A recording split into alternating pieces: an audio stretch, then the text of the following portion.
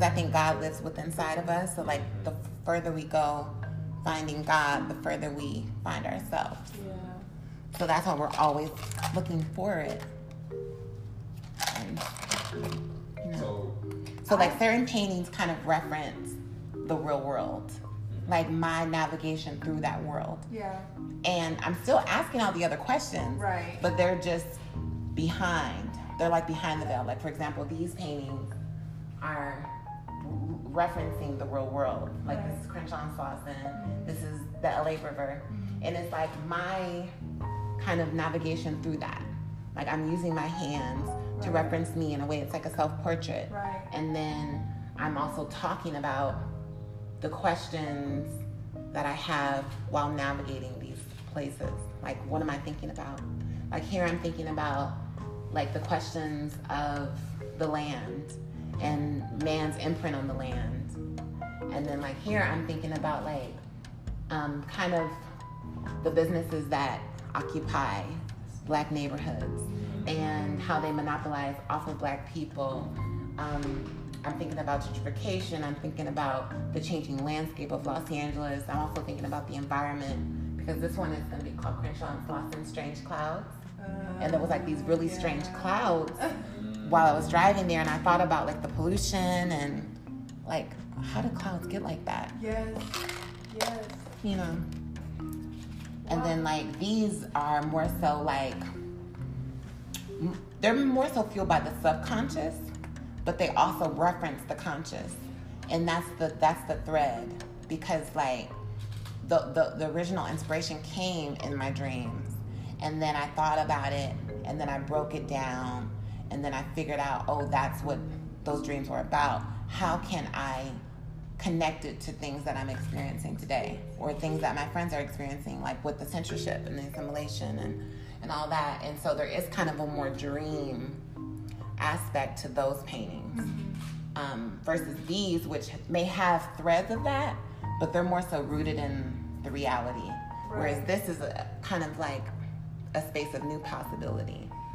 I see it. Excuse me. Is it okay that I get like shots of your artwork? Yeah, it's fine. Yeah. It's these pieces. I wasn't thinking of that before. I was wondering like, oh, why is her handing? Maybe she, but there's intention behind everything. And so the more I'm learning, I'm realizing that intention matters, because then you're better able to articulate what it is. And so I may not have necessarily, I guess, realized that initially by looking, but you explaining it, I'm like, no, that makes sense. That is. And that's a goal. My goal isn't for every painting to, you know, I want them to get the gist of it or kind of get something from it, but that doesn't necessarily mean they have to just know every layer. Right. I want them to revisit the painting again and again and again and find something new each time they look at it. So it's about like having a first read, a second read, a third read. You know, each time you're like, oh wow, I didn't think of that. You know, hold on, I gotta put some lip chapstick on. I'm about to be looking crusty. No. but yeah, so it's definitely, I'm always thinking about what I'm gonna say. Like before I even start a painting or a drawing. Well, sometimes it's backwards too. Like sometimes it's just a drawing from a dream. And then like, okay, for example, I'll show you. This is a little dream drawing that I had. It's really quick. And I don't know what it's about. Wow. But it was just a quick little remembering of the dream. And then I started thinking about like these kind of places that I used to have in my older work. Yeah. And I'm thinking more about kind of going towards it a little bit, because it was so surrealistic and it was so like, it was so daring in a way, because I just was free. Yeah. And so I want to take the things that I've learned and then use those tools into like bringing forth those kind of like other realities.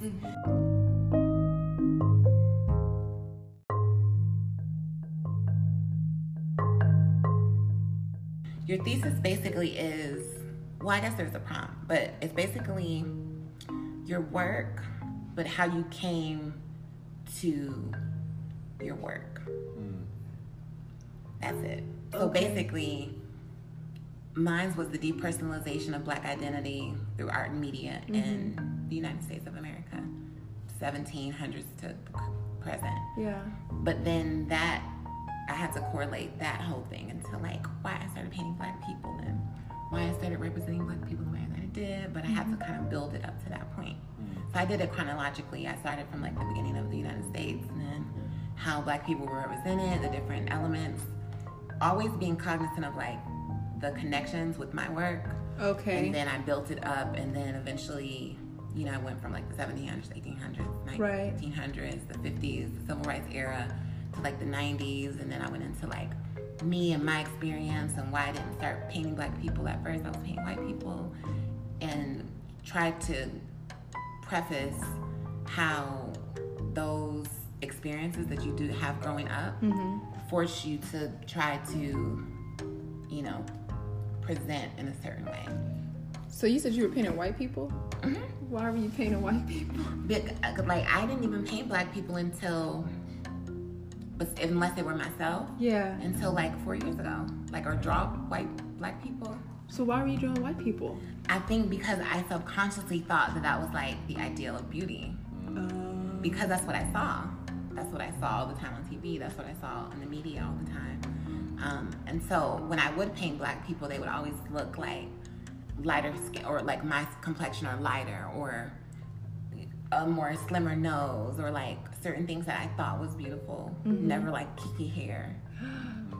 Wow, that's so interesting. And I remember my stepdad, one time I was drawing Jesus, because I used to use like these pastels. Yeah. And I was drawing them, and I was like in my room, and then everyone was like, oh, come in, like, because they always would see what I was doing. And so then he came in, and he was just like, what the fuck is she doing? Like, he got so mad, because he was a hot mess, but what he was saying came from a real place. Yeah. Because he was just like, you need to know that, like, God, Jesus was Black, and, you know, like, he didn't have blue eyes, and he didn't have blonde hair, and I'm just like, why is he screaming at me? Yeah. Like, and I just started crying. I didn't know why he was so mad, like, what made him so mad. But now I understand. You're always fed this image that's not truth, and you have to digest it as truth. So when you come into your place of truth, your existence, you don't want to see that shit at all. You don't, because you've already found. Yeah, you're already experiencing it all the time. Right. So he wanted to let me know that, like, know your history. And then he pulled out like the verse when it was like Jesus was skin of copper, skin like bronze, and hair like wool. That is his description. Draw that. Whatever that description looks like, you gotta draw that. In my mind, I was like, I went in my room and I kept drawing him blonde hair and his little silky curls. Wow. Do you still have some of that work or no? My mom might have some of it, but a lot of it I don't have, because we got into two fires when I was younger. Oh no. I know. What? It's so bad. Imagine if you still had those pieces and you showed them. And I could see them. I want to see my older work so bad. Imagine being able to show them. Oh, like in that conversation That's of a dialogue like. in itself. Wow, that would be like cool that to make that into an juxtaposing with your new into an art piece. That would be like, wait, you painted this and you didn't paint this like recently, like this is old, and then these are your newer works. Like, what happened? What wanted to change, What or wanted to shift? Yeah, I know some people have some, because I remember in church I used to sell little like drawings and stuff that I would make. it's so cute. Girl, it was poor. So we was like, okay, I'm gonna go there and I'm gonna make like $50. So I'm gonna sell these for like $5 a piece. Yeah. And everybody just thought I was like so good, and they were like, oh my gosh, I had to get one. Because we went to a white church. We went to a Methodist church. Oh, so they was loving it. Yeah. Yeah. I went to a Methodist church too. Girl, it was the best when you're a kid, because it's like, it's only an hour. Yeah. It's only an hour. Yeah. That's funny. But now it's like, if I want to go to church, I want to go to church for a couple hours. Church. Yeah. Yeah. So yeah, I know there's people that do have them somewhere. I know I have a couple of stuff in, like, I have one in a museum in Syracuse, actually. Really? What When I was museum? young. It's called Everson Museum of Art. It's still there? Mm-hmm. What is it called? Everson Museum of Art, or I don't know if it's still there, but it was there for a while.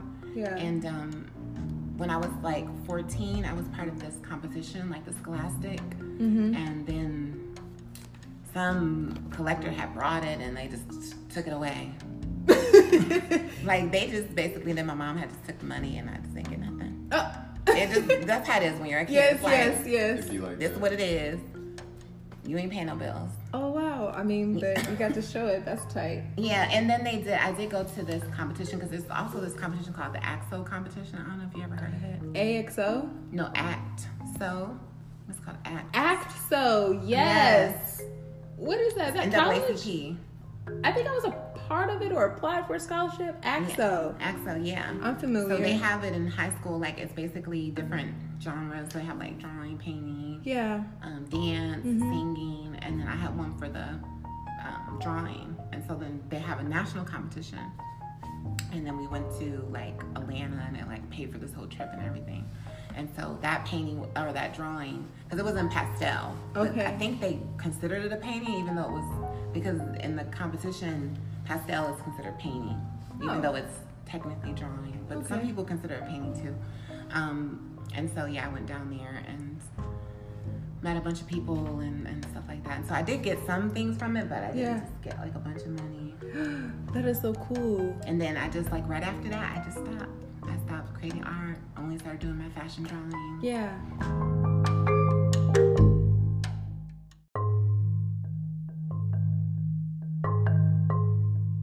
Do you feel like you've decided officially like this will be your career, you as an Yeah. artist? Yeah, definitely. Mm. Yeah. Yeah. I am an artist. That's it. That's it. That's what I am. That's it. Yeah, I'm ready to like move into a big gallery space. I told myself I applied to a few grad schools, and if the situation with the grad schools aren't exactly what I want, Right. you know, I'm just gonna get a big studio downtown. I already know friends that have studios that are like, oh, you can come here, and it's gonna be on and popping. What's like your top 3 places you want to see your work shown? Like galleries. Well, really, right now, I really want a museum show. Museum I know show. that seems so like ambitious, but No, that's fair. That's but valid. yeah,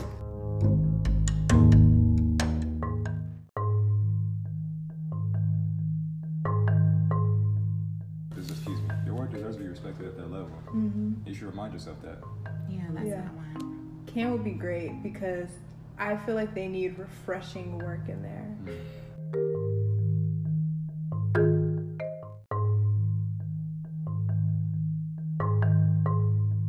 I want to show my work all around the world. All around. Yeah, Yeah. around the world. I mean, I really don't see any limitation for where I want to show it. Right. Like, if it's in a place that's welcoming, then yeah, why not? That's No exciting. limits. Like, I really see my work. I think, like, in my mind, I have this strategy. So I want to, like, get my work out there. I'm giving them, like, a little piece. I'm, like, spoon feeding them Yeah. and giving them something. And I think when I really, like, establish myself, then I'm just not gonna hold back at all.